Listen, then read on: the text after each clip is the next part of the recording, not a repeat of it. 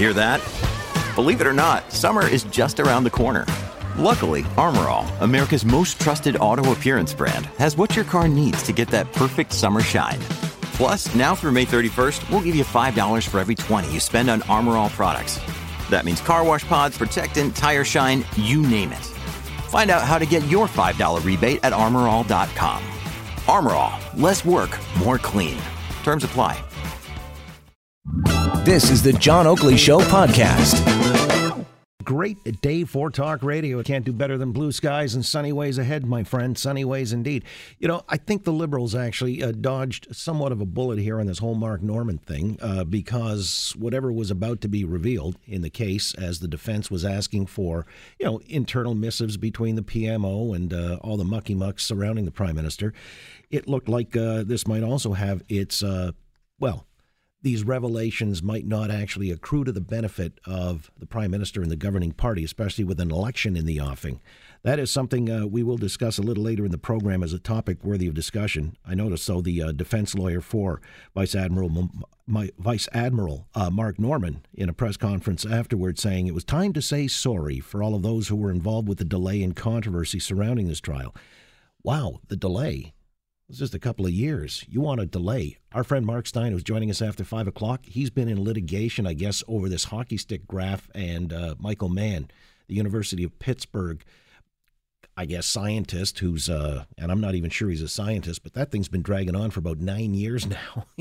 He's going to relegate that case to his heirs. They're going to fight it. Anyway, speaking of heirs, it's interesting that we've got the seventh in line to the throne. The baby Sussex has now been named, where Harry and his bride have decided upon Archie Harrison Mountbatten Windsor. So he's Archie, like in the comics. Somebody said, "Where's Jughead?" I said, "Hey, leave his granddad out of this." But that is the kid's name, for better, for worse. I mean, it's kind of charming, I think.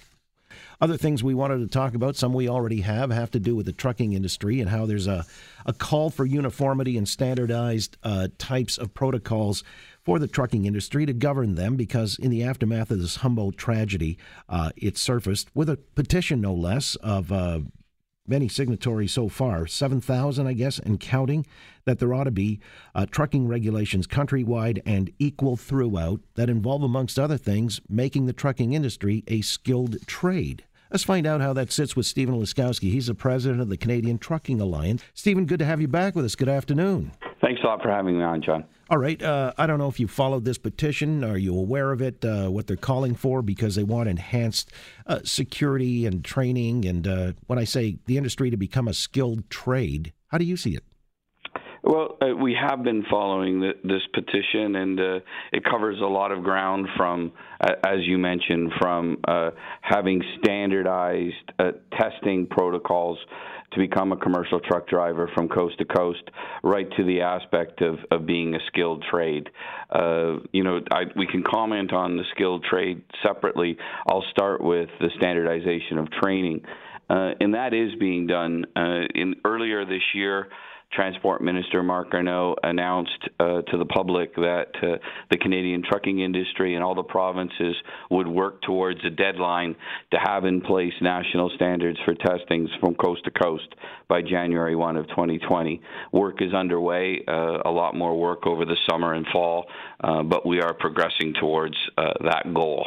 Okay, national standards 2020, that would be something then. I mean, a lot of this then would be addressed, I guess. Now, you said you wanted to separately answer to the skilled trade. I'm curious, if it were to be deemed a skilled trade, how would that change the equation in terms of, professional certification, for example? That's an excellent question, John. The identity of skilled trade takes on a separate meaning in terms of hours of training, both prior to licensing and afterwards. And what we're doing as an industry is working towards the element of elevating our industry towards a skilled trade. That aspect is also underway. All right. Well, another one is a graduated license training program is what, again, the petitioners are calling for. They cite by way of example, somebody could get certified in Saskatchewan, and then they're hauling logs through mountain passes in BC on icy roads with a heavy load like logs that is apt to, pitch and roll and all the rest of that. They're not trained for that specifically. Isn't that a gap in the system?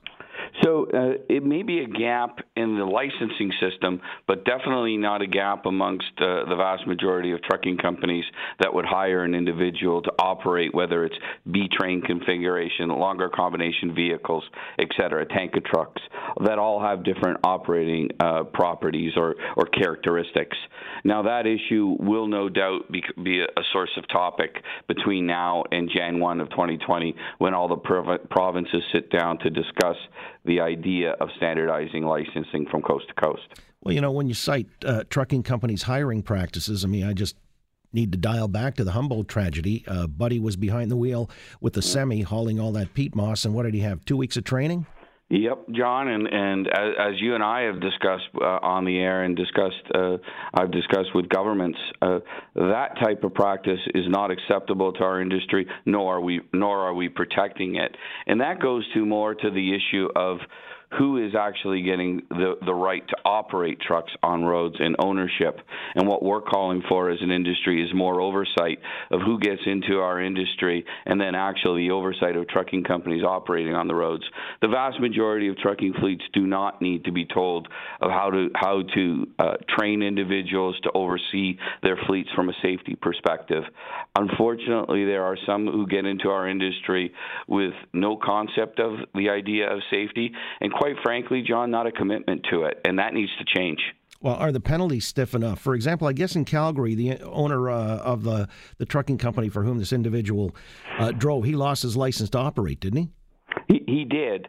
The issue is not just the idea of the consequences, but ensuring that those consequences are real. So what I mean by that, John, we can have all the rules we want. If they're not enforced vigorously, then we have issues. All right. Would there be, and when you talk about enforcement, it's obviously a question of whether or not there are enough people adequately staffing the whole department to oversee trucking and, make sure they're monitoring and auditing and all the rest of that. When it comes to that, would you like to see that be a federal bureaucracy, provincially regulated, or should it be privatized, farmed out? How do you see that working? So I got about an hour with you, John? Not quite. So I'll answer it this way. The trucking industry, for the most part, is federally regulated with the delegation of responsibility of enforcement to the provinces. What we're saying as an industry is that we do recognize that there are limited resources of government. However, there are methods that can be used from other sectors that would provide more oversight, more data and information for enforcement people to target individual trucking fleets that are showing an inability to follow the rules. The vast majority do.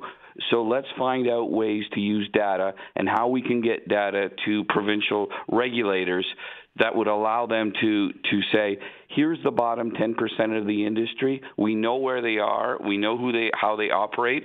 So let's focus enforcement on them. And again, the Canadian Trucking Alliance and the Ontario Trucking Association are working with governments from coast to coast of how to implement such a system. I got to let you run, but before I do, I've got to ask another question I broached earlier last hour when a trucker called in. The provincial government here in Ontario is deciding they want to make, I guess, because it's open for business and they want to expedite things, they're going to raise the speed limit on 400 series of highways to 120 clicks per hour. Now, I know that trucks are governed, I guess, at 105, aren't they? Would you like to see that bumped up, slightly or significantly? No, the actual pilot project that the government is talking about does not apply to commercial motor vehicles, and the Ontario Trucking Association strongly supports the current rule of governing all trucks at 105 kilometers an hour. What do you do if you find somebody's beating the governor, in the sense of maybe an older truck, or I don't know if they can dismantle it, can they? John, we are working with the province on modernizing enforcement to ensure people are not beating the system. All right. Well, I'll take it as an article of faith, Stephen. You haven't lied to me in the past. I appreciate your time this afternoon. Thank you very much, John, and I appreciate the opportunity. All right, we'll see where the developments go on that front when it comes to regulating safety in the trucking industry. Stephen Laskowski, president of the Canadian Trucking Alliance. Thanks for listening to the John Oakley Show podcast. Be sure to rate, review, and subscribe for free at Apple Podcasts, Google Podcasts, and anywhere else you get your on-demand audio.